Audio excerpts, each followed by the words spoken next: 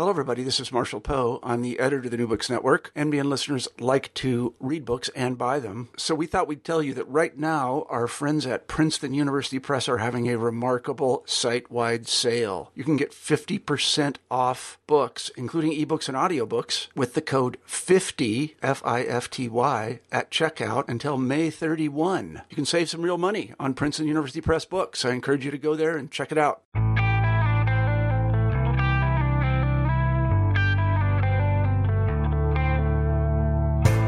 Welcome to New Books and World Affairs. This is your host, Christian Peterson, and today I have the good fortune of speaking with General Daniel Bolger about his new book, Why We Lost, A General's Inside Account of the Iraq and Afghanistan Wars, which is put out by Houghton Mifflin Harcourt Publishers.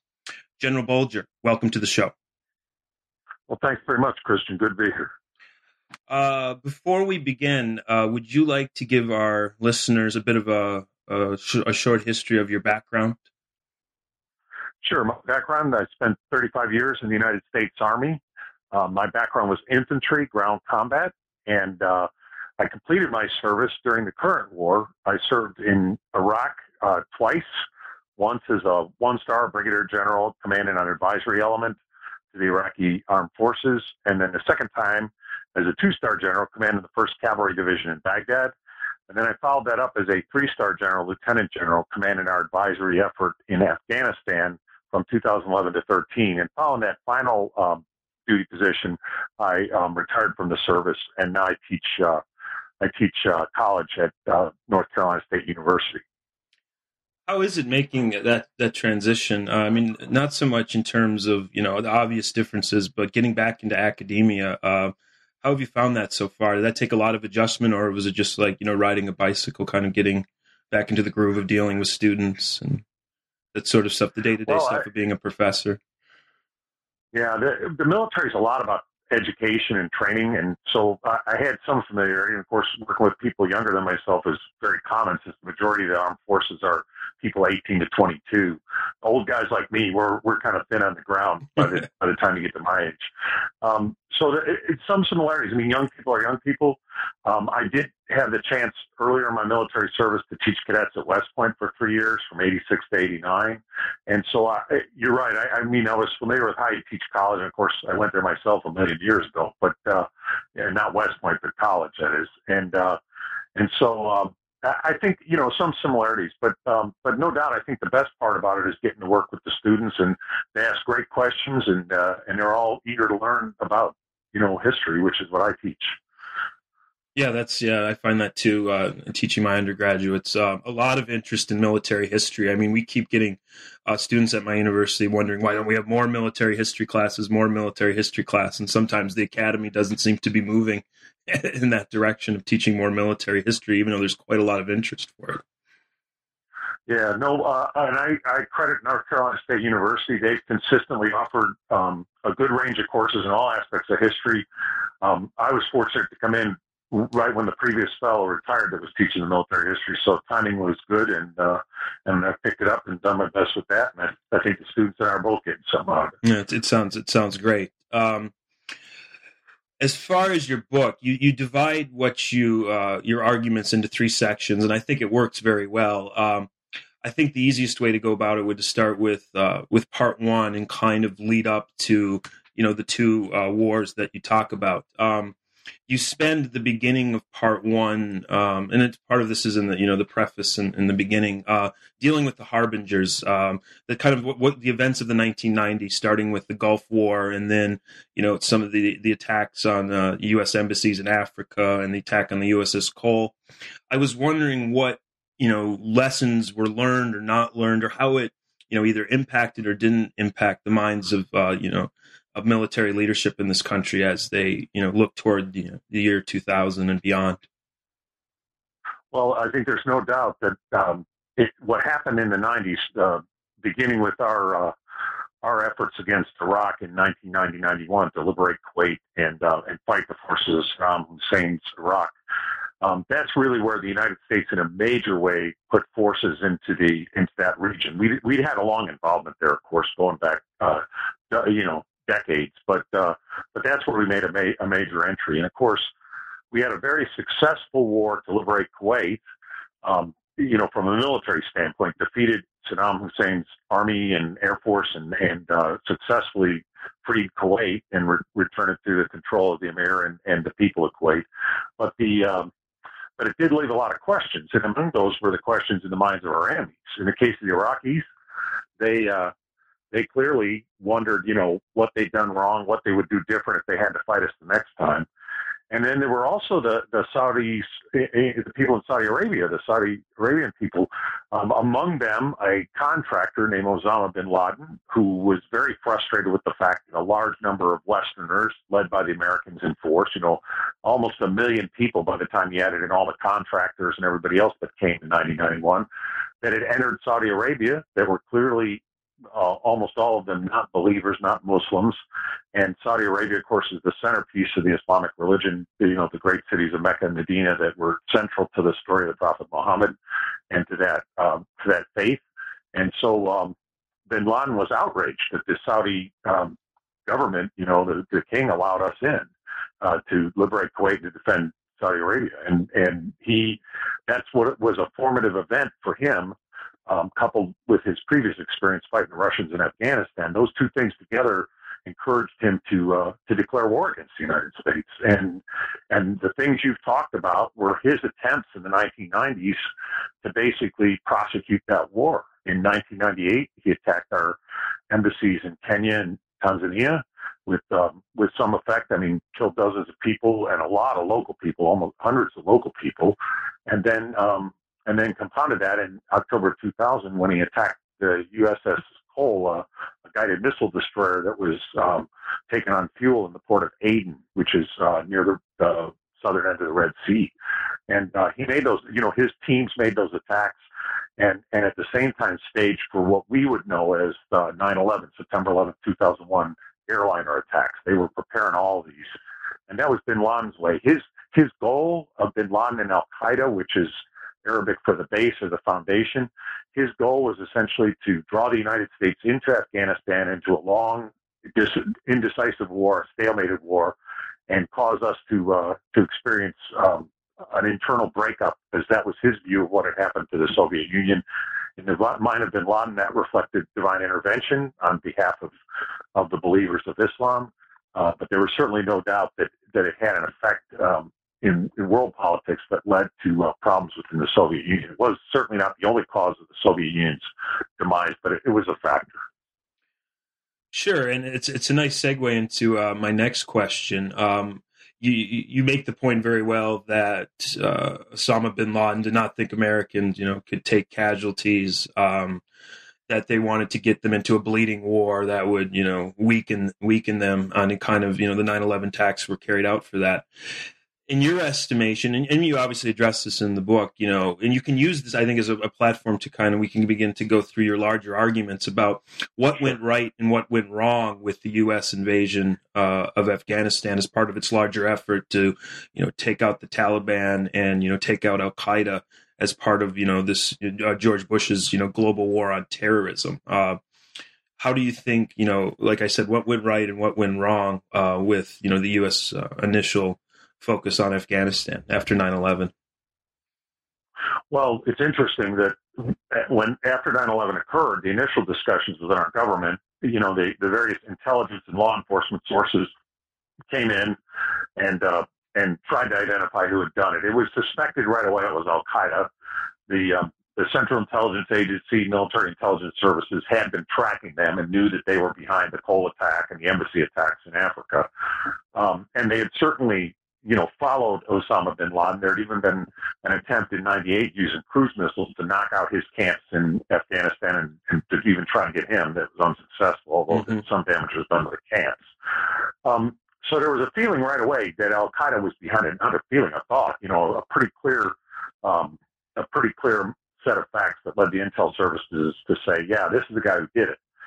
But almost immediately, there was also discussion in the U.S. government of okay, what else is behind this? And it led President Bush very early on, in fact, on the night of September 11th, to talk in terms of a military operation versus a law enforcement or intelligence effort that would have, the Clinton administration certainly did military operations, so did President Bush's father, the first President Bush, George H.W. Bush. But they preferred to use more of a mix of law enforcement, intel work, working with allies, and not, declare war, if you will. In the case of Bush, though, the younger Bush, President Bush, President number 43 Bush, George W. Bush, he and his administration said, no, we're going to treat this as a military event. And the night of the attack, when he addressed the nation, he said, we're going to make no distinction between the terrorists and those who harbor them. That was an important point, because up until then, we had focused on Al-Qaeda, which was the guys who attacked us, and then on September 11th, obviously. But they were a network of terrorists, and what do we mean when we say that? They're individuals salted around places in Afghanistan. They had some camps and things, but we shouldn't think of it, they're not running the equivalent of Marine boot camp at Camp Lejeune with thousands of people going through training. It was individuals. It was almost like a master apprentice system, and that was the way they were teaching people how to do bombings and how to, hijack aircraft and all that kind of thing. There's small numbers of people, highly selected, working in secret. And to get at that kind of enemy was really, really hard. And so when President Bush turned to the military and said, what can you do about this? The U.S. military, I think, correctly came back and said, we're not very good at manhunting. That's not really what we do. If you want that, you need the FBI or you need police. They are good at finding criminals. We don't do that very well. But if you need us to knock out one of these state-supporting countries, well, now you've come to the right place. And in the case of the United States military, we didn't specifically have plans for Afghanistan, but we certainly we'd made plans for how we might go in and knock out a country or something like that. And we had done it before. We'd done it in 1991 with the Iraqis. We'd done it in Kosovo with the Serbians in 1999. We had taken over Haiti in 1994. So, we had this ability to go somewhere and do that. And that was the initial state of the planning, was what could the military do right away to avenge 9/11 and set things up so that perhaps these terrorists of Al-Qaeda could be rounded up and killed, captured, tried, whatever it was they decided to do. But clearly a strong military bent right from the start. And one other thing I'd highlight that you mentioned, very, very important concept, is this idea of global war on terrorism. The global war on terrorism is a generic thing. Terrorism is a tactic used by people, used by enemies, in this case, that don't have conventional militaries, that want to strike against countries that are more powerful or distant for political purposes. It's a form of warfare, but in that regard, it's another tool in the capabilities that some entities would use. When Bush said global war on terrorism, it's noteworthy that he did not identify the enemy. It was understood to be Al-Qaeda, but it was left a little bit wide open. There are many terrorist groups in the world. Many of them have nothing to do with Islam, or if they have something to do with Islam, they have nothing to do with Al-Qaeda. And a good number of them have only local interests, and we can think of some of the well-known ones, Hezbollah that operates out of Lebanon against Israel, or the old Irish Republican Army that used to work in Northern Ireland against the British. These are terrorist groups, but they have no affiliation with like an international group that had strong fundamentalist Islamic beliefs like Al-Qaeda. Yeah, it's an interesting point you make about one of the ideas you keep coming back to throughout the book, and certainly in the U.S. military operations in Afghanistan, is the question of who's the enemy and what's our goal? Is it who are we fighting? How are we going to achieve victory?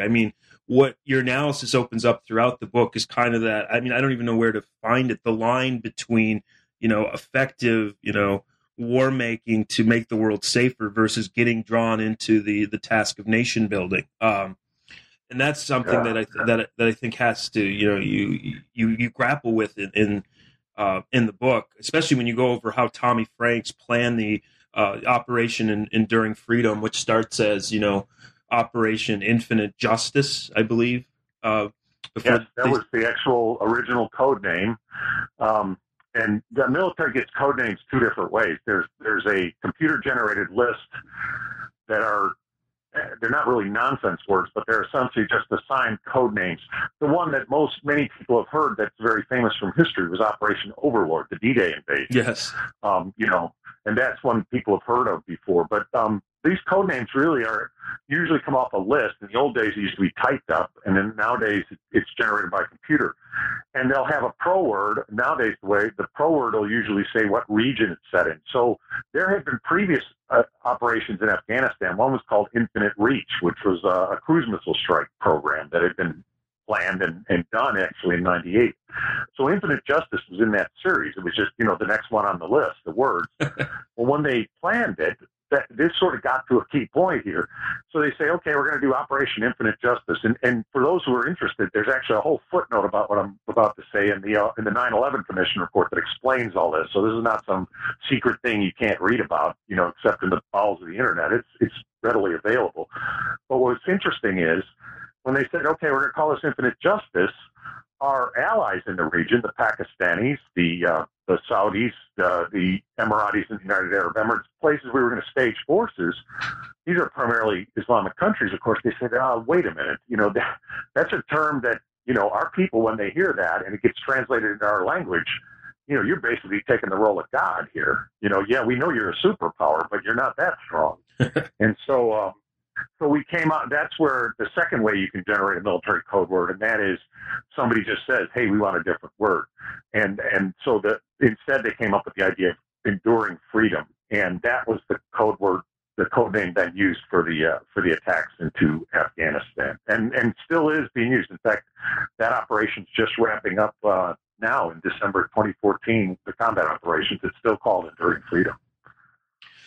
That's true. And I'm trying to, I read your book and I go back and I live through it. I'm trying to get a sense of if Bush or the military, you seem to, you paint very, very well, but if they knew when this would end, what would be, the victory in Afghanistan? Would it be, Al Qaeda's gone and then you leave the troops out and let the Afghanistan people build their own country? I mean, at what point? It seems to be some people made the argument that the Bush administration could have gotten the troops out relatively quickly. I guess what I'm getting at is, at the end of the day, do you think people knew what they were getting into when, after the special forces, go in and then eventually the troop levels are raised? Well, I don't think they knew what they were getting into. If nothing else, they should have read Osama bin Laden's fatwa, because he said, my goal is to make a big enough attack on the Americans to cause them to commit a bunch of troops to Afghanistan. So in a way, we were doing exactly what our enemy had wanted us to do.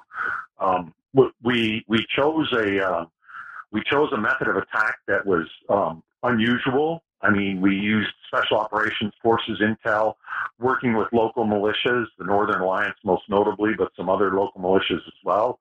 Our very strong air power coming off aircraft carriers, coming off the Air Force bases around the world, including some in the United States that flew all the way from the U.S. to do the missions, using aerial tanking and all that stuff, guided by very high precision, overhead satellites and stuff like that, so we could strike exactly where we wanted. I mean, it was a capability only the United States had, and I don't think bin Laden and his people, and certainly the Taliban, who were his supporters, Mullah Omar and the Taliban government of Afghanistan, I don't think they had any idea that we could mount something like that so quickly. And it even surprised us how quickly it went and how successful it was.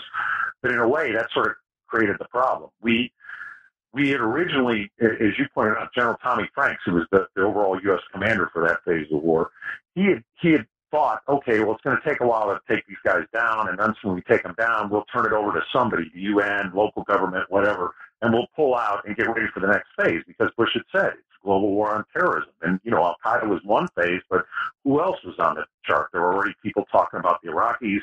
There was discussion what to do about Iran. It's at one point during the State of the Union message, too, President Bush even inserted North Korea into that list. So, I mean, the thought among the military was, hey, get this done, do it as quickly as you can, and pull everybody out to get ready for the next phase, because it was unclear where we were going to go next, although there were a bunch of options. But because we were so successful, the Afghans, of course, said, hey, we need help setting up our government. Our European allies, the North Atlantic Treaty Organization, NATO, had for the first time in their history invoked Article 5. That's the article that says an attack on one member is an attack on all. People forget this, but NATO actually sent some aircraft over to support the United States in patrolling our skies after 9/11. They sent some aircraft. The Canadians did as well, because we have a bilateral treaty with them for for the defense of North America. And so there were a lot of allies saying, hey, well, now you've done a good knockout in the first round with a little bit of allied help. We'd like to stay and help build this government. We would like your support. And so the U.S. started to back into, as you coined it, and that's correct, nation building. Essentially, okay, we've knocked out the Taliban. Now let's help these Afghans get their country on their feet. What we didn't think through was what will be the effect of having thousands of non-Afghans, thousands of Westerners, thousands of non-Muslims in that country. What would be the effect out in the villages when word got around? How would that play out? And what would happen with the Taliban remnants out there?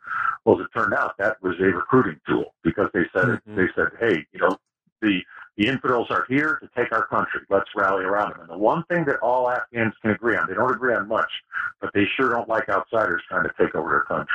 That's true. It's a really important point. A couple other questions I have related to the first few years of U.S. in Afghanistan has to deal with an episode, or not an episode, maybe not the right word, but an incident that I don't think many of our readers would know about, but you devote considerable attention in the book called the Kuala-i-Janggi uprising that had to do with the prison revolt. Kuala-i-Janggi prison. Yes, I think that would, something I haven't read about that widely in the literature, but I think you do a great job describing it to the general reader.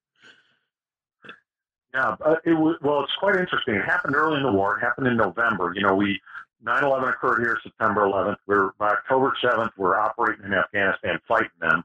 And then in November, just around Thanksgiving time, we had taken the capital of Kabul. We were marching on the rest of the country, mainly the south, which is where the Taliban originated. Afghanistan is made up of a bunch of different ethnic groups, but the largest one by number is the Pashtuns. They're maybe about 40% or so of the country, and they live in the south and the east. So that's where the Taliban was strong. They were strong among the Pashtuns. Our allies from the Northern Alliance were primarily people from two other ethnic groups, the Tajiks and the Uzbeks. And as we took Pashtun captives, we had to put them somewhere. We had only a few small special forces teams, and of course they can't stop and guard these guys because they're out on operations. And the Air Force, who's flying missions, and the Navy off the carriers and all that, well, you can't really guard them with planes. And so the Northern Alliance says, we'll take care of these prisoners. We'll watch them for you. And they centralized them in a place up in northern Iraq called Kuala-i-Janggi. And to an American, it would look like it's a big fort. It looks like Fort McHenry in Baltimore or Fort Sumter in Charleston. It's an old style fort, just like that, almost like a castle. And they put these guys in there. But what they didn't think through was what would happen when you put all these people in there. Because talk about not thinking things through. Kuala-i-Janggi, before it was a prisoner camp, was an arms depot. And the Afghans thought it through so poorly that the arms were still in there, and they put the prisoners in on top of the arms. Incredible. Now, we laugh about that. We say, yeah, crazy. But in their mind, they were trying very quickly to improvise. I mean, they were worried about taking over the rest of the country. They were worried about keeping up with the American Air Force, all this other stuff. So it was done as an afterthought. And at that point, the U.S. said, hey, we better send some guys into this prison and ask any of these people if they know where bin Laden was. I mean, that's how weak our intelligence was on Al-Qaeda at the time. We actually sent people into the prison to sort of, do a survey, almost like a Oprah show or something, go around with a microphone. Who here has ever met Osama bin Laden? And I mean, it wasn't quite that amateurish, but it was really weak compared to how we would do it later. And so when our people went into the prison, the prisoners revolted. I mean, when they saw the Americans, they reacted strongly. They grabbed the weapons, and there was an uprising. And us and the members of the Northern Alliance, using U.S. air power, had to put that uprising down. It's noteworthy because the first American killed in the Afghan operation was killed at Kuala-i-Janggi, and it's a fellow named Mike Spann. He was a Central Intelligence Agency officer, a former Marine. He was the first American killed in the military side of this war in Afghanistan, and he was killed during the uprising, which was put down using U.S. airstrikes and all that, and the prisoners were eventually properly processed.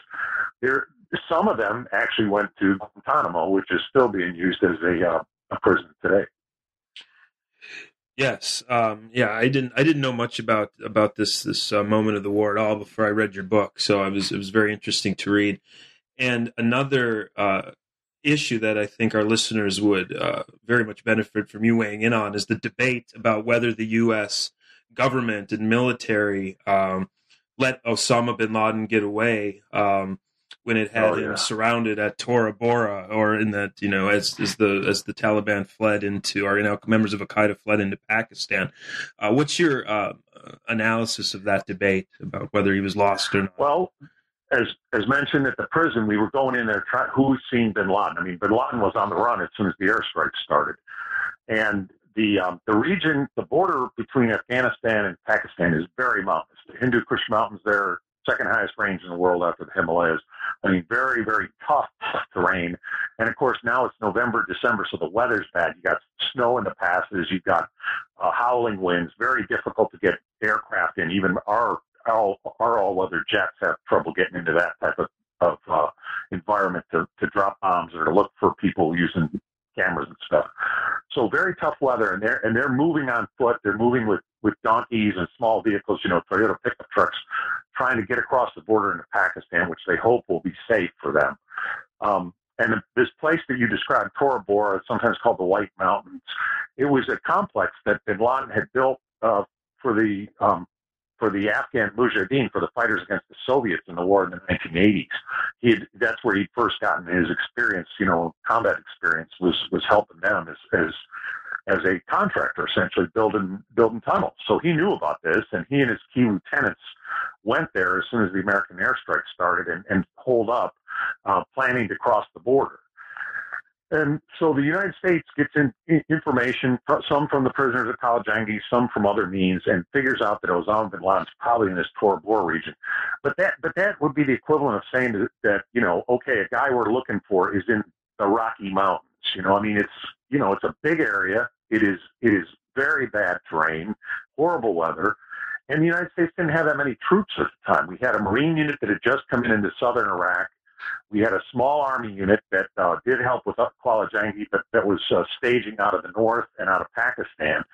But I'd say as far as troops we could put on the ground, maybe a couple thousand, and that's really stretching it. And that would have left everything else unprotected. And there were ongoing fights going with the remainders of the Taliban in the south and east. But we could have scraped up some troops. The problem is that terrain there is so bad. You would need tens of thousands of troops to cover that border and seal it if you could even do it. And even then, at night in bad weather, they might slip through between. So, because the border, it's not as if there's a border fence. There's no Berlin Wall or anything like that around the border. It's totally open. And all there are some little guard checks on the Afghan side and on the Pakistan side. So, we thought using local militiamen, some of our special forces, some of our CIA guys, we think we might have cornered bin Laden. There was a whole debate about, was he there? Was he not there? Then, was he wounded? Was he killed? All that. We didn't really know. And it took, his trail went cold after that for quite a while. We get an occasional tape or something, but there was a whole thought. And within about a year or two, it had coalesced that, well, he was there, but because we didn't seal the border, we didn't get him. But at the time, we weren't really sure he was there. That was hindsight that finally was able to put everything together and say, yeah, he probably was in that area, and yeah, he probably escaped. But I think one important point we should make is that the damage done to Al-Qaeda when they lost their camps and they lost their benefactors in the Taliban that owned the state, they lost essentially their launching pad when they lost that.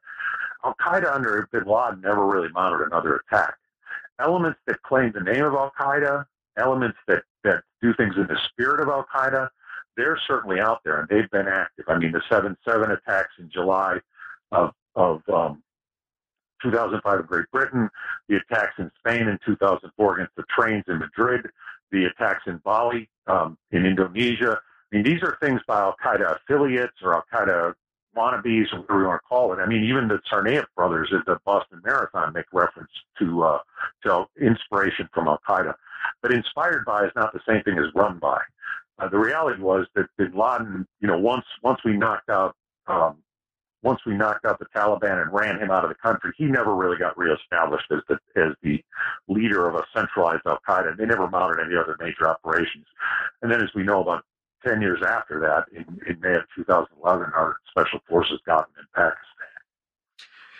Yes, I mean that's it's an interesting take. It's one I hear it in some places, but a lot of people are like, oh, it was a missed moment because we dropped the ball and we started looking, and eventually the argument goes that we started paying too much attention to Iraq, which I think is a good segue into the way you transition to from part one to part two of your book with the focus on Iraq. My question is... Yeah, we did indeed transfer to our attention to Iraq. That's quite true. Yes. Leaving aside, you can weigh in if you want about whether the U.S. should have invaded Iraq or not, but every time I read about accounts of the U.S. preparing for the war, it often comes back to the name Donald Rumsfeld and how he kind of influenced the American approach to the war, the way that the invasion was carried out. I guess my question is, how did what was your understanding or view of how Rumsfeld handled the invasion and the actual plan as it was carried out? Well, there's an old line. They often blame us guys in uniform, especially us generals, say, well, generals are always willing to fight the last war. When you refer to Secretary of Defense Rumsfeld, in a way, he was willing to fight the last war, too, in Iraq. But the last war he was willing to fight was what he'd seen in Afghanistan. That highly unusual combination of local forces, special ops units, intel agencies, air power, encouraged Secretary Rumsfeld to believe that the right way to go into Iraq was with the smallest possible armed force you could use. Now, the United States at 9/11, I mentioned we didn't really have a specific big-time plan for Afghanistan. We had plans for, like, cruise missile strikes and all that we've been running. But that was not one of the countries we normally planned to fight in or fight against. But there were two countries in the world that we had planned since the early 90s that we might have to fight in. One of them is kind of obvious, and that's Korea, because of the North-South Korea split. And if you'll remember, in the 90s, there was all kinds of problems with the North Koreans with nuclear weapons and all this kind of stuff. So the possibility of a war on the Korean Peninsula at that time was one of the two major contingencies the U.S. prepared for. The other one was a renewed fight in Iraq, Kuwait area. The thought that Saddam may regroup his army and march south into Kuwait again. And so when the planners in the military, were told, hey, I think we're going to have to do something against Iraq, well, they were very happy because if nothing else, they had a plan for that. We'd rehearsed it. We practiced it. We'd even run through it once in 1991. But the 1991 plan, was 500,000 Americans. And back to Secretary Rumsfeld, he said, oh, you don't need that many. Look, we just took down Iraq with a couple hundred guys on horseback with radios talking to the Air Force. Figure out a way to do this with a lot less people. Okay, well, here we get a split because you can knock out the Iraqi armed forces pretty quickly. They weren't that competent, and our guys fight better, and we have a lot more firepower and intel and all that. So we're much better than them in a qualitative sense. What they didn't think through is the fact that if you don't send in enough Americans, you don't really control the country. You don't really get out to all the corners of the country, and somebody's going to fill that power vacuum. And we didn't think through who that somebody might be. Now, I will credit one person. I mentioned him in the book. He has been mentioned, and this poor guy gets beat up a lot because of his tenure as the Secretary for the Veterans Administration, and that's General Retired Rick Shinseki. He was the Chief of Staff of the Army at the time of the Iraq invasion. And in testimony to Congress, when he was pressed, he didn't offer it, but when he was pressed, somebody said, well, what's it really going to take to control Iraq? And he said several 100,000 troops. And Rumsfeld and Secretary Rumsfeld's deputy, Paul Wolfowitz at the Pentagon, they both threw water on that. They said, no way, no, this guy's way out of line.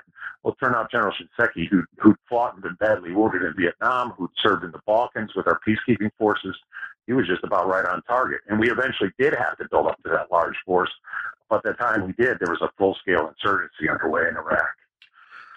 Yeah, I don't want to belabor the point, but especially when you look back at it now and you see Rumsfeld, and Wolfowitz too, for that matter, it was the kind of, how should I put this, arrogance and contempt for that kind of argument.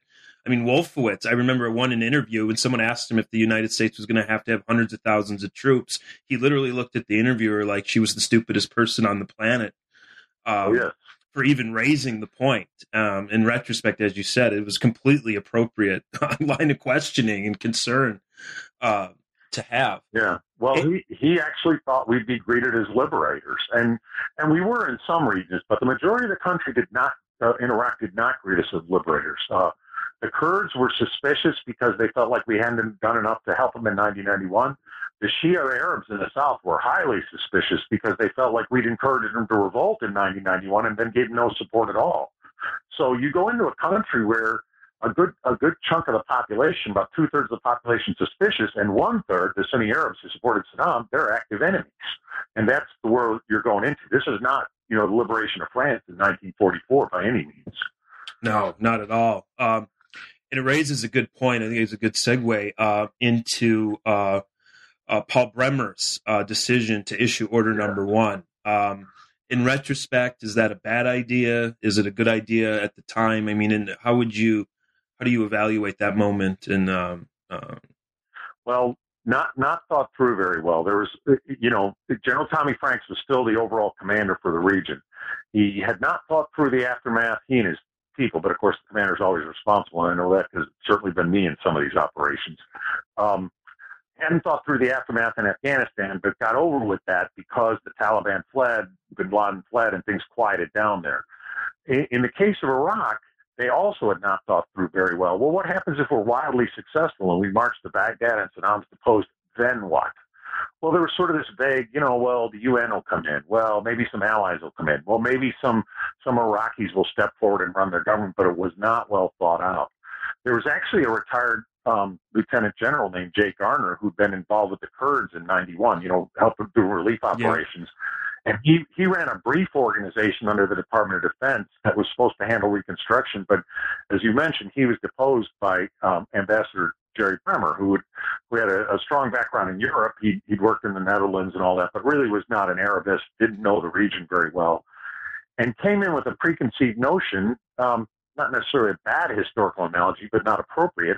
He remembered that in World War II, when the United States took over Germany in 1945 after Hitler shot himself and the Germans surrendered, he remembered that the United States had done something called denazification, where basically all the senior members of the SS and the Gestapo and the Nazi Party were all barred from dealing government. In fact, in many cases, were investigated, rounded up, tried at places like Nuremberg. He saw a similar pattern at work in Iraq, but that's an analogy, but he didn't think through the ramifications, because in Iraq, everybody who was an officer in the army, a school teacher, a person who ran the local power station, pretty much anybody who was anybody with an education was a member of the Ba'athist Party. So when you disband the army and the police and the intel services and the Ba'athist Party, you basically kicked out all the people who run the country for good or for ill. Yeah. And you've given these people every incentive in the world to now turn against the occupation authorities, because you essentially disenfranchised them. And in many cases, these are people who were figuring, they'll turn to us to run the country now. So probably the right idea in a moral sense, get these evil Ba'athist guys out of here, but not thought through in a practical sense. A person who knew the region better would have warned Ambassador Bremer, hey, you're going too far down. You probably need to get rid of the big guns, the guys around Saddam, but the lesser fry, you need to be more reasonable about it. We weren't. And as a result, these people in many cases were Sunni Arabs, so they were already upset that the Shia majority was going to take over the government after there'd be an election. And now, they're disenfranchised. They lose their jobs. And worse, the other people didn't know how to run all this stuff. So you got nobody to run the ministries and everything, everything in Ba'athist Iraq, it was a socialist country, so it's centrally administered. So if your power system breaks down, your fuel system, both to export and to even have fuel within your country. So you have the second largest oil reserves in the world, and people can't get fuel for their generators or cars. True. It's just crazy. And you're doing things like garbage collection. No, there was none. Yeah, until we had to rebuild all that. Yeah. And of course, when there's no garbage collection, it's more than an eyesore. There's health implications. Mm-hmm. That climate over there is immensely hot and humid along the rivers. So every type of disease you can imagine begins to propagate. And, in our military, again, not with enough people, because Rumsfeld said, send in a light footprint. Our military is trying to figure out how to sort all this out and do it in a way that they haven't really thought through. We've got tanks, we've got jet fighters. Those aren't really good at getting rid of garbage. Yeah, true. Yeah, and you also, speaking of not thinking it through, you've got some interesting insights on that whole USS Abraham Lincoln and the mission accomplished sign that's become kind of, even in pop culture, it's made reference to quite a bit about how that came about. I was wondering if you could say a few words about that. Yeah. Again, one of these things, one of the things I try to do in the book is talk about things people think they know about the war that really aren't quite what you think. So the USS Abraham Lincoln U.S. aircraft carrier had actually done one of the longest deployments in modern U.S. naval history. The normal Navy deployment at that time was 6 months. The Lincoln had been out for almost 9. They'd sent strikes in to help in Afghanistan. They did the strikes to help in Iraq. And so the battle group was coming home. And the sailors put up a sign on the bridge, on the island of the carrier that said "Mission Accomplished." They were talking about the Lincoln's mission and the battle group mission. When Bush's people found out about it, now Bush, of course, former fighter pilot from the Air National Guard during Vietnam era and stuff, he knew how to fly a plane and all that. So they put him in a flight suit and put him in a Navy jet, and he's going to land on the carrier, which was very exciting, I'm sure. But they saw this sign up there, and his people were like, "Yeah, that's good. That's leave it up there. It looks good." In retrospect, it became a punchline because the president, in his speech, if you read his speech, he thanks the troops, which is great, but particularly thanks the sailors of the Lincoln Battle Group, also great. He says in there, hey, the first fight, the conventional fight, the fight to seize Baghdad is over, but the war continues. We've got a lot of work to do. It's going to be a long war. Nobody heard that part. All they saw was the image of him in front of a sign that said "Mission Accomplished" and the part where he said the fight is over. And boy, he paid for that politically for years. And as you said, it still is. I can remember Keith Olbermann every night would say, X number of days since mission accomplishment, I think everybody in America had heard that. Oh, one. Yeah, that goofy television show that people either love or hated, Arrested Development. They made a field day making references to that moment of the war. Well, I think what it gets at, this is something that's noteworthy. The United States is a country that can sell you either Pepsi or Coke, which are basically sugared soft drinks, and convince you they're totally different products. And if you like one, you can't like the other.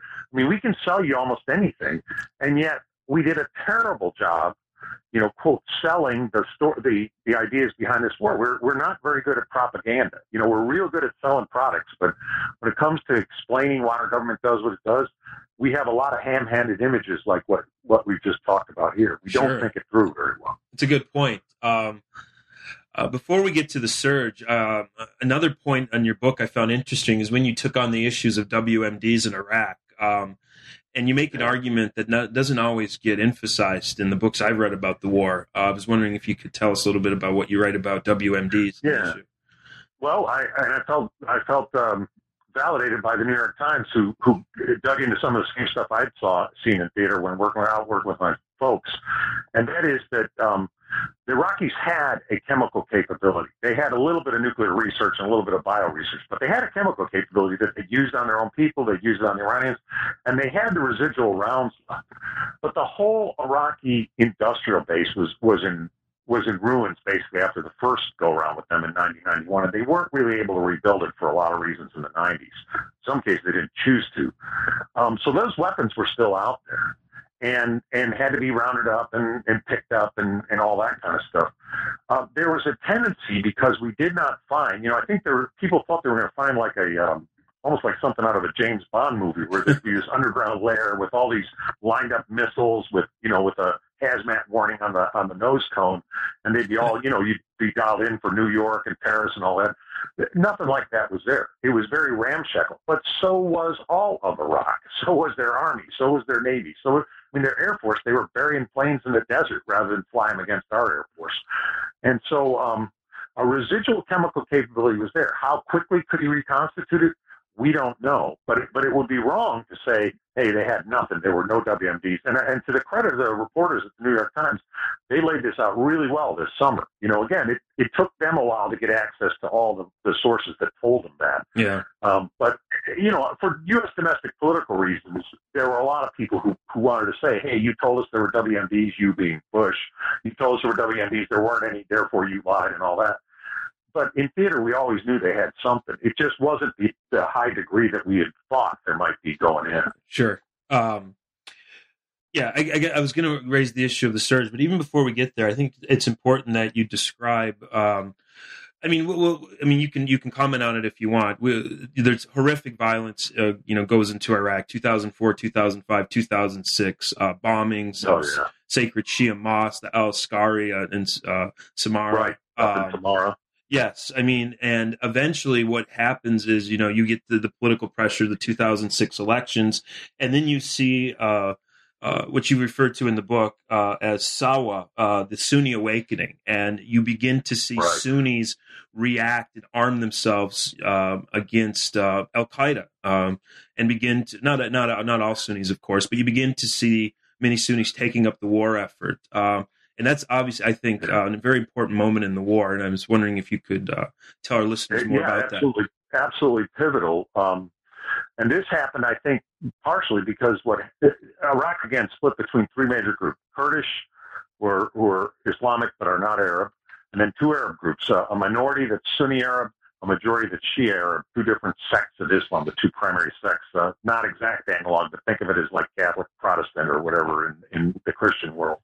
But those two sects, the Sunnis, who are the minority, had been the core of the insurgency. They were the ones that Saddam had favored. He was a Sunni Arab. He had favored them. With him out, they are the outs now. And as we talked about, Bremer and others had basically put them on the outs and kicked them out of all the key positions of influence and such. So they're the enemy to the American occupation forces, and also to the new regime in Baghdad that's headed by the Shia. Well, Al Qaeda thought, hey, we are also Sunni Arabs. We'll be your organizers. You guys are a bunch of disparate groups, various tribes and clans and families. We'll take charge and we'll run the show for you because we know what's best for you.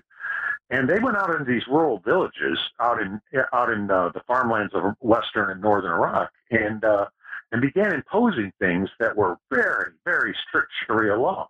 The average sheikh out there likes to race horses. He likes to buy an occasional nip of booze from the Christians in Baghdad. He likes to bet on things. He likes to smoke cigarettes. And these guys were ruling all this out. Moreover, a lot of them have daughters who they want to send places like Jordan and such to be educated. No. According to Al Qaeda, you don't educate women at all. You keep them barefoot and pregnant. Well, these sheikhs who had been, they were the descendants of people who had ruled these regions for centuries. They were essentially said, hey, you are imposing on our authority and our local rule. We've had enough of this. We may not care much for the regime in Baghdad, but these Americans here who are here right now, we might cut a deal with them temporarily to fight you because you are in our villages causing day-to-day trouble and killing us and chopping off hands and doing all that kind of stuff. We might make a pact with these infidels to deal with you. And that became the awakening, the Sawa. And awakening, Sawa is an interesting word. It gets translated into English as Sunni awakening or whatever, but the best way to translate it would essentially be a rude awakening, like, splashing cold water in your face. Like, boy, we finally woke up, and realized we were doing something crazy dealing with Al Qaeda. We need to get in with somebody else. Yeah, and that, by the way, started in 2005. It did not start with the surge in 2007. That started in 2005. Oh, absolutely. The first groups began to come in. Yes, I agree. And what ends up happening is you begin to, the Sunnis take up, take up arms against Al Qaeda, and then when the idea of the 2006 elections, and then you move toward the surge, and when you discuss the surge, I think you make a number of important points about how it wasn't popular among many military leaders, and it had to come. No, not at all. Yeah, and it had to, Bush had to make the decision after consulting with the wide variety of people, and also when I like you to say talk about the surge, but when you raise the issue, it also involves grappling with General Petraeus and kind of where he fits into the Iraq and Afghanistan wars. Well, the surge in General Petraeus really, he is the mind behind the surge. He's the one senior military guy on active duty who strongly argued for a surge. Most of the Joint Chiefs of Staff, the service chiefs, the theater commanders, the field commanders, all to a man said, don't surge. We got what we got. Let's ride it out. The Iraqis are either going to make it or not going to make it. Don't double down on this deal. Petraeus was one of the guys who said, no, you need to send in more U.S. troops as a signal of resolve. We need to gain some control over Baghdad. We need to tamp down this insurgency and give the Iraqis a chance to get themselves together. and that was done. And he was, as the British would say, he was the man of the match. He was the guy who went in and pulled that all off. The challenge was, of course, the surge was temporary by its nature. A surge is like a wave coming up on the beach. It's going to wash out. Well, back to one of our main problems. Who's the enemy and what happens next? We didn't think through what would happen when the United States began to wash out. What happens to our new Sawa allies, our Sunni allies, when they realize the Americans are leaving?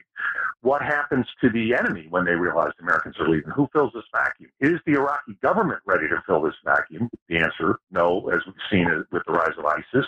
All ISIS is, when they came in, it's the old Sunni insurgency. It's the same guys.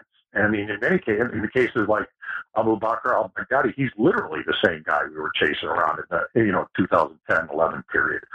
So the surge gets a lot of, it works in a temporary sense, but it is strictly that, a temporary surge. And Petraeus will then step up to the old Tommy Franks job, Central Command, where he sees both Afghanistan and Iraq under his command.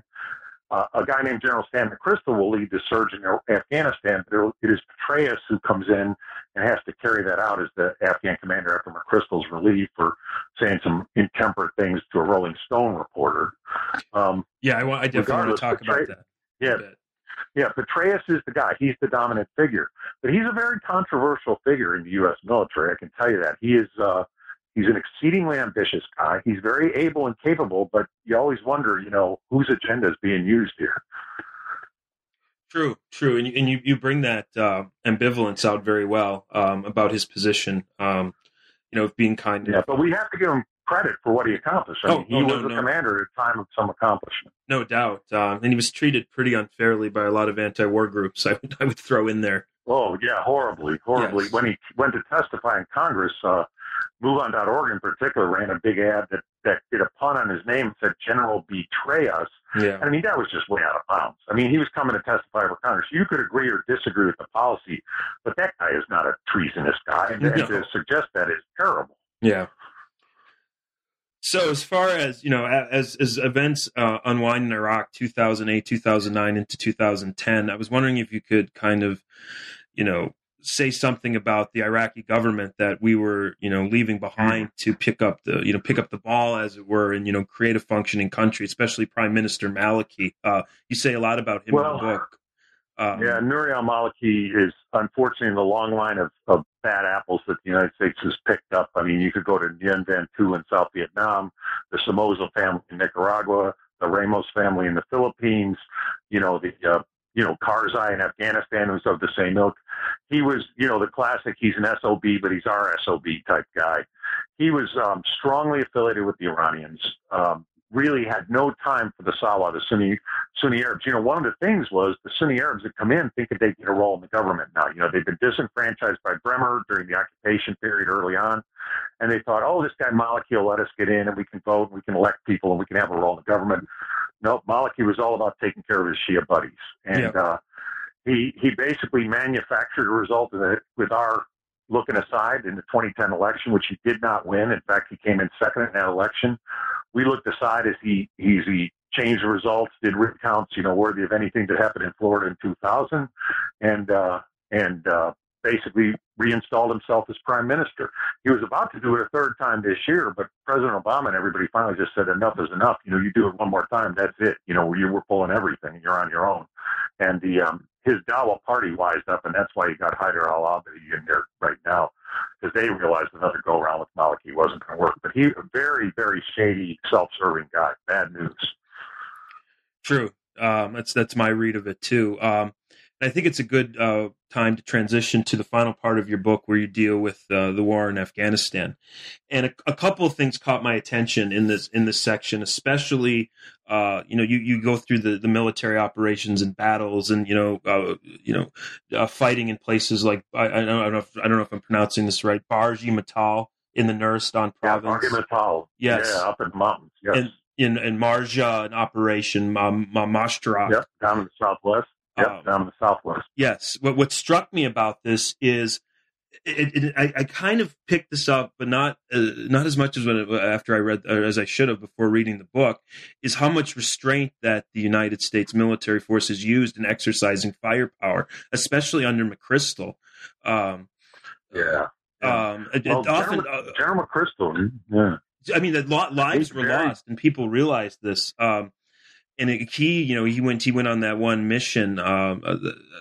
I can't remember where exactly it was. He went out with that unit where one of the staff sergeants. Yeah, west of Kandahar. Yes, west of Kandahar, and so that struck me that because you get a feel for this in other books about all the kind of paperwork and bureaucracy. If you thought there were Taliban members and you wanted to get permission to have an airstrike or artillery, if there was any chance of civilian deaths, that was not approved.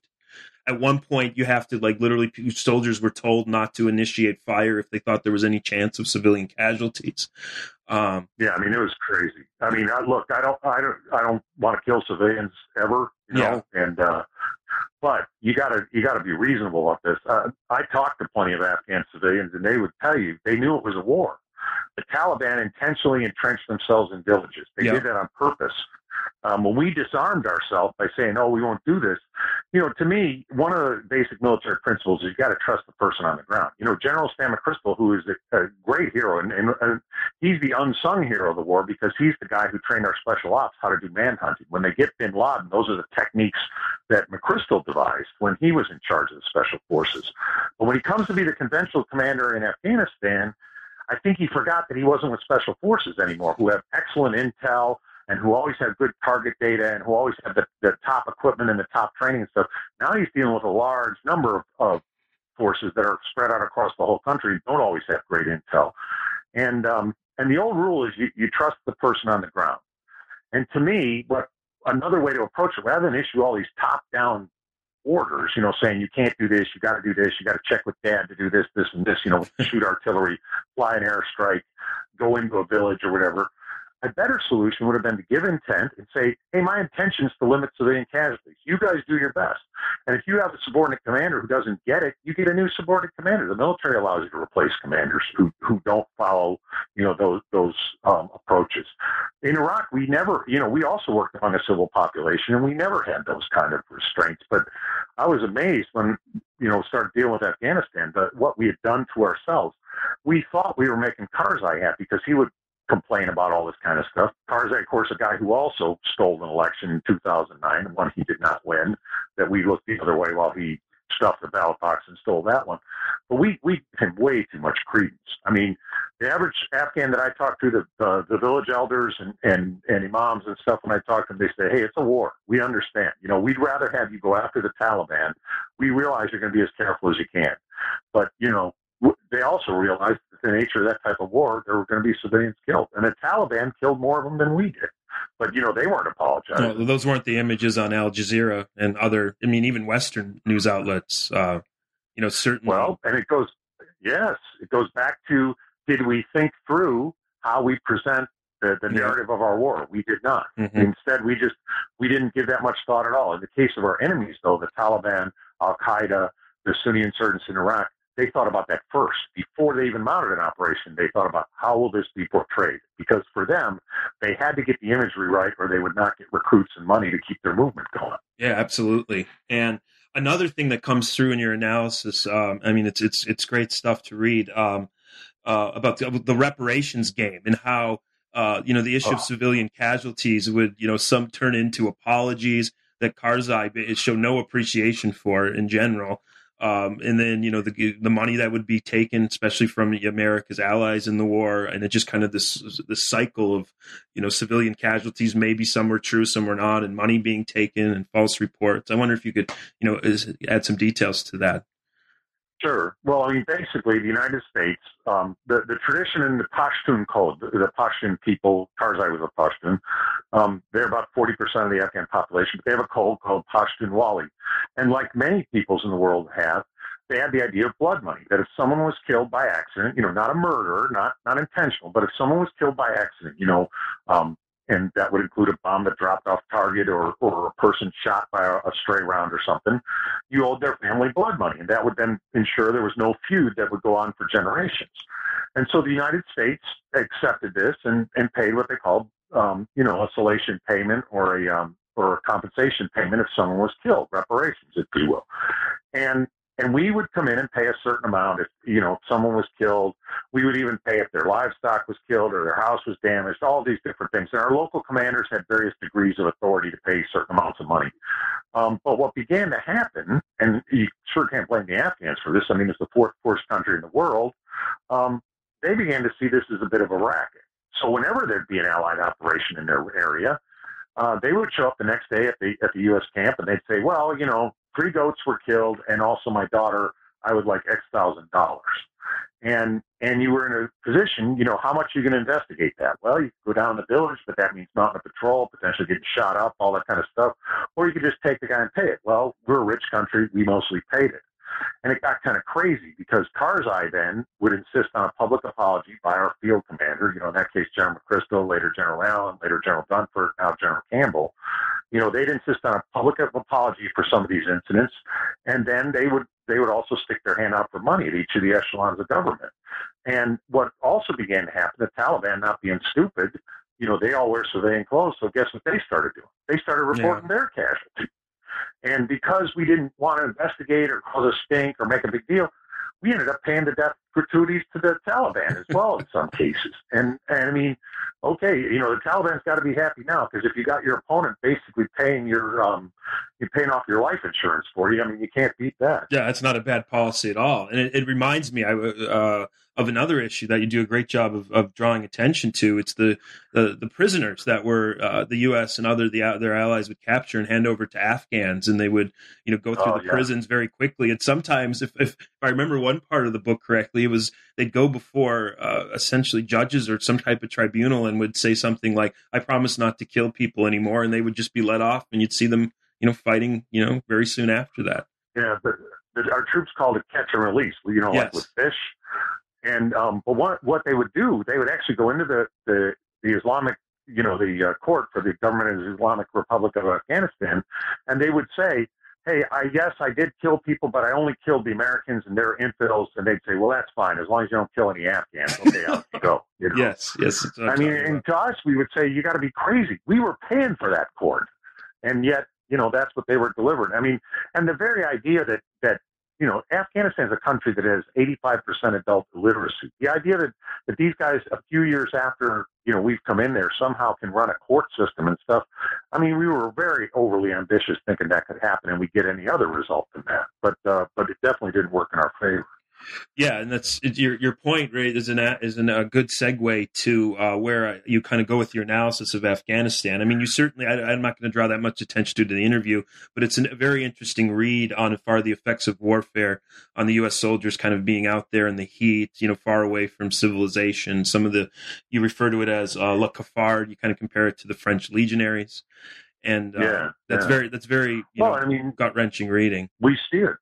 Yeah, we see it, we see it with the veterans. I mean, the reason wars like Vietnam, Iraq, and Afghanistan breed a lot of psychological and psychiatric problems is you've asked a young man or woman, at age 18 to 22 to carry a weapon, go into a village, and try and sort out which guy's a farmer and which guy's a terrorist when they're all dressed alike, they all talk alike, and basically you're fighting this war essentially in people's homes. You're fighting among their children. You're fighting among their personal belongings. Their bedding, their toys, all that. I mean, that's a wrenching way to fight. I mean, all war is difficult, but that type of war is particularly hard. And so you spend a lot of time after it's over thinking, did I shoot the right guy? Did I shoot the wrong guy? You don't know because you don't speak their language, and if they're dead, they can't tell you. Yeah, it's horrible. I mean, I had a semi incident when I was teaching a class on the Vietnam War, and I didn't really think about it. I had a student who was from a veteran from the Iraq War. I can't remember where he was stationed, but I started showing pictures of some battles, some search and destroy missions, and he just lost it. And I felt so bad about it, but I didn't even think about it. And your book reminded me of like the psychological scars of such a, he's probably 22 years old, 23 years old. And it certainly was, an eye opener for me, something I should have been more sensitive to before I showed these clips in class. I've definitely learned it. I've learned it myself, and my family definitely knows it. I mean, there's some stuff with me that they don't want me to look at. Let's put it that way. And sure. And I'm an older guy who had a lot more experience than these very young privates and corporals who were over there. So it is it is. It's very wrenching. It's very emotional. I mean, you're losing people, you're killing people, and both of those things are very corrosive. And over time, if you don't talk about it and you don't think about it, it'll eat you up. Yes, definitely. And another, like, when you see how the part 3 unfolds, you raise a number of issues that kind of get to the core of the book, as far as who is the enemy and how do you measure success as part of this. And what strikes me about the stuff about your analysis of war in Afghanistan is how it switched to, a war of attrition as the measure of progress. You've got all these other things going on with nation building, and you talk about General Allen with his presentations, going through all sorts of statistics for progress. But at the end of the day, even the surge that the Obama administration, agrees to, it boiled down to is just a simple war of attrition, biding time until U.S. troops could get out. And I guess my question is, at the end of the day, how, what went right and what went wrong with, how the U.S. approached the war in Afghanistan? Well, there's, in my view, you're right about the war of attrition and numbers. There's an old, thing they say when you deal with data, and that's garbage in, garbage out. The really important numbers that you really wanted from Afghanistan would have come from the villagers and the enemy, and they didn't provide numbers. So everything was tainted or skewed towards what the Americans thought was happening. And it's very, very risky in this type of war to sit in the headquarters and look at numbers and think you're really seeing anything. You've got to get out on the ground and look around. And when you do, you see quite a different and more sobering view than whatever the numbers may say. What went right, what went wrong?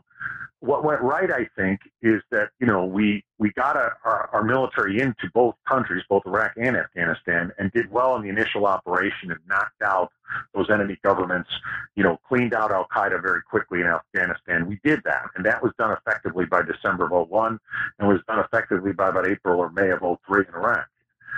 That's what our military is good at, is that kind of an operation, a rapid, decisive operation, a fairly inventive one using special ops and air power in Afghanistan, a version of Desert Storm with tanks and everything in Iraq. It's when we stayed after that we went wrong. We didn't think through, okay, who do we hand this off to, and what are we willing to accept as an outcome? Well, since we didn't work that through, we left our people there. And as we left our people there, suddenly insurgencies pop up in both countries very rapidly in Iraq. And then over time, the Taliban reinserted themselves in Afghanistan. And in both cases, we were now in an insurgency. The military understood that. That's why, you have the surge. You have guys like General Petraeus who, introduced some ideas of counterinsurgency theory that go back, not even just to Vietnam, but go way back in history, back to even, stuff that was done in the Philippines in early 1900s, all that kind of stuff. Well, great. But, do we ever have the discussion? We do not. With the American people, with their elected and appointed representatives that says, hey, once you've accepted counterinsurgency in these countries led by Americans, you've just signed on for a 50-year war. Are you guys okay with that? That discussion was never had. No. And, of course, the reality was neither the Bush administration nor the Obama administration was okay with that. Very important to note that the agreement to withdraw from Iraq, they beat up the current president a lot over that, but the agreement to withdraw from Iraq was signed in December 2008 by our Ambassador Ryan Crocker, good guy, great diplomat, also wrote a similar agreement with the Karzai government in Afghanistan and copied it almost word for word from the Iraq one. But the title of that agreement from 2008 was the Agreement on the Withdrawal of U.S. Forces from Iraq. And, to then somehow imply, well, when we pulled everybody out in 2011, this was a big awakening. It's like that was the plan from the previous administration. Because neither administration wanted to sign up for a 50 years war. You raise an interesting point, and kind of it also gets to the heart of your book. I've read you did a piece an op-ed piece in the New York Times and some other forums where you're very hard on the military leadership as far as the advice and recommendations that they gave civilian authorities. I mean, the stereotypical view of war in the military is, go back to Vietnam or Korea, that, if only the short-sighted politicians would let the military do what it does, we wouldn't have these problems. But you take a much different view in the book, and I was wondering if you could just elaborate. I'm a military, Christian, I'm a military guy, and I know what advice we gave them. They basically followed a lot of our advice. okay? I mean, I mentioned in the surge, a large number of people were against it. But General David Petraeus, who's a senior commander, he was for it. So was a retired general named General Jack Keane, Vietnam veteran, also a very articulate guy who'd been the vice chief of staff, the second in charge of the Army at the start of the war. I mean, there were several guys who advocated for the surge. You know, the point that I'm getting at is the military advice that was given was followed for the most part. It was bad advice. You know, what we didn't have was that discussion where we say, how long are you willing to stay in these countries? Mm-hmm. How many resources do you want to commit? Do you understand that if you leave Americans as the preeminent force in both Iraq and Afghanistan, you're going to have 100,000 of us there for 20 or 30 years? Is that okay with you? Or do you want us to come up with an alternate plan? Interestingly enough, the U.S. military never came up with an alternate strategy to that basic village counterinsurgency. There were other alternatives. We could have withdrawn our forces. We could have gone to a situation where we put more of them in charge, like the Vietnamization program in South Vietnam. It did not work, but it was a plan. We could have gone to what Vice President Biden suggested, which was a special operations focused, counterterrorism mission in either country. Vice President Biden, I might also note that he and Leslie Gelb, when Biden was a senator, came up with an idea of maybe splitting Iraq into three parts, like the Ottomans had done, have a Kurdish part, Sunni part, Shia part. Those kind of alternate strategies were not proposed. Instead, the military essentially gave the following options to the senior leadership. You can send less troops, the same number of troops, or more troops. I mean, that's not really an option. That's, we've agreed that we're going to follow this flawed strategy, and your only choice is how much are you going to follow it. Yeah. I mean, that's not really very good military advice. No. And we go to war colleges and stuff to learn better than that. I mean, I know better than that.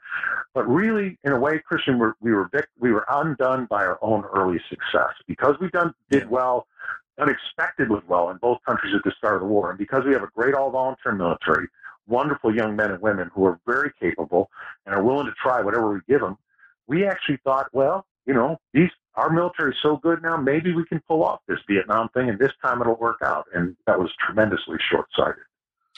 Yeah, and you make that case very effectively. And I guess as a way, I mean, I've taken so much of your time today with this interview, but I think it's a good point to talk about what lessons we've learned, unlearned about, warfare based on, our experience in Iraq and Afghanistan, and how we should, use military forces and organize military forces for the threats we face, as diverse as ISIS or ISIL in the Middle East, or more conventional threats like, say, Russia or possibly even China.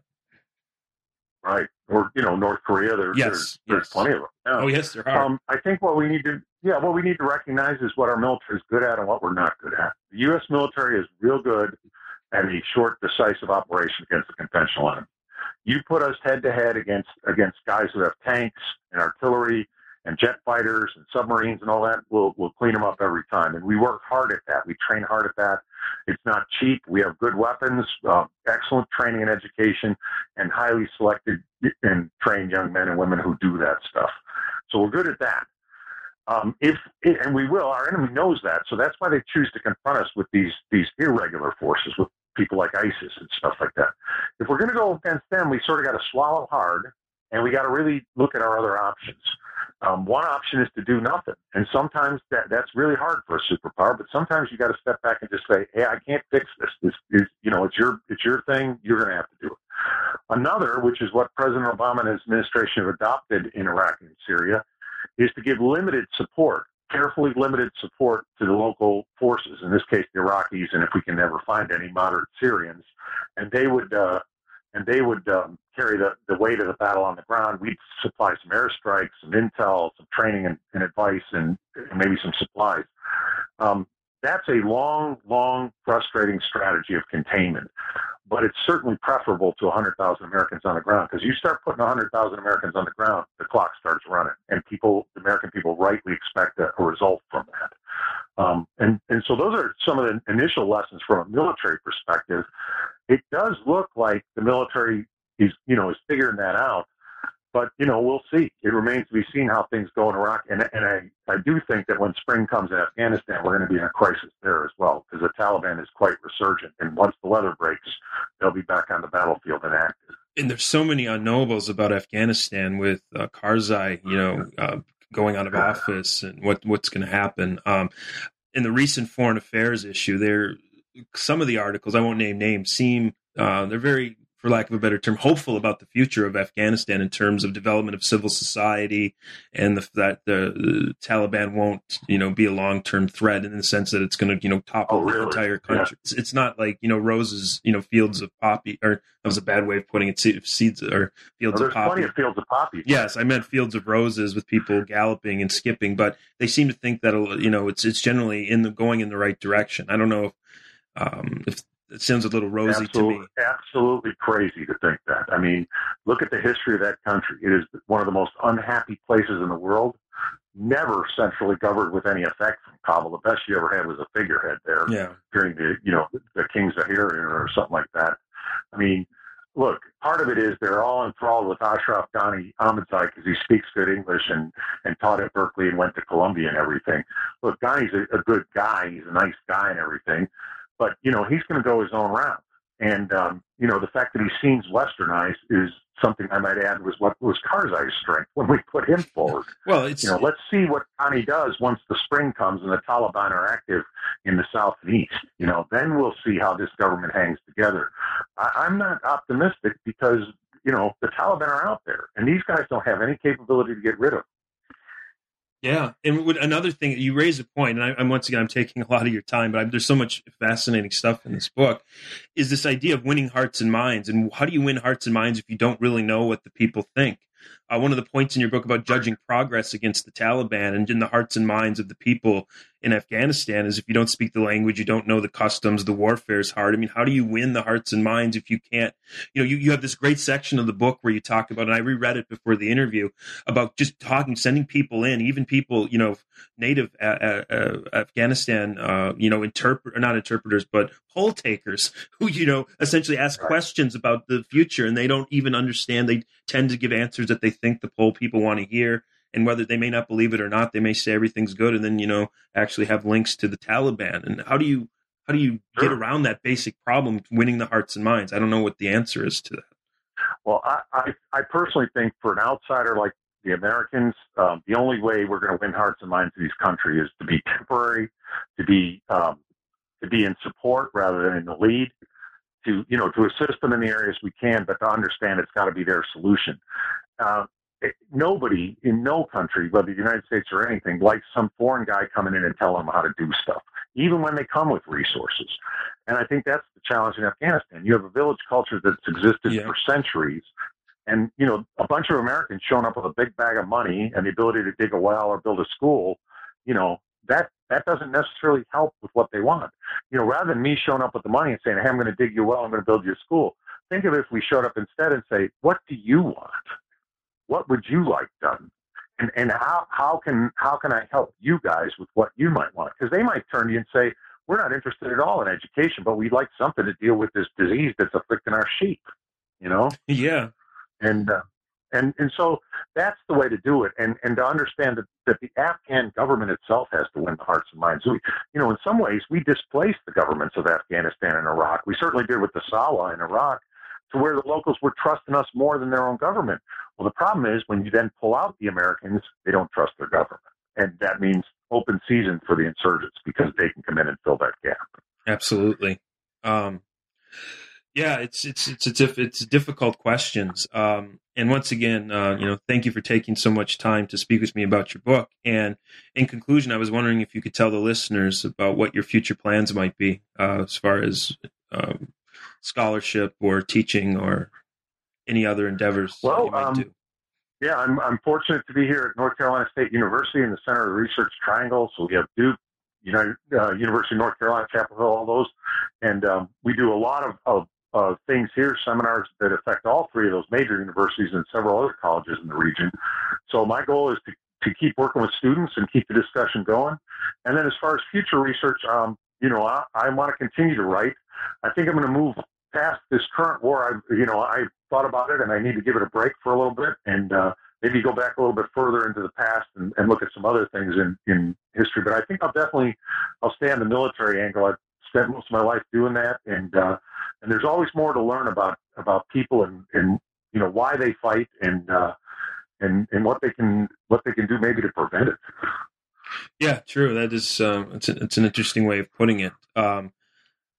I talked with, I did an interview a couple weeks ago with Henry Arnau from George Washington, a poli-scientist, and he talked a lot about kind of, a line of scholarship of trying to figure out, how ideas constrain how we behave or how we don't behave, and how we kind of look at, essentially, we look at courses of action based on the assumptions that we have and how that potentially influences war and peace.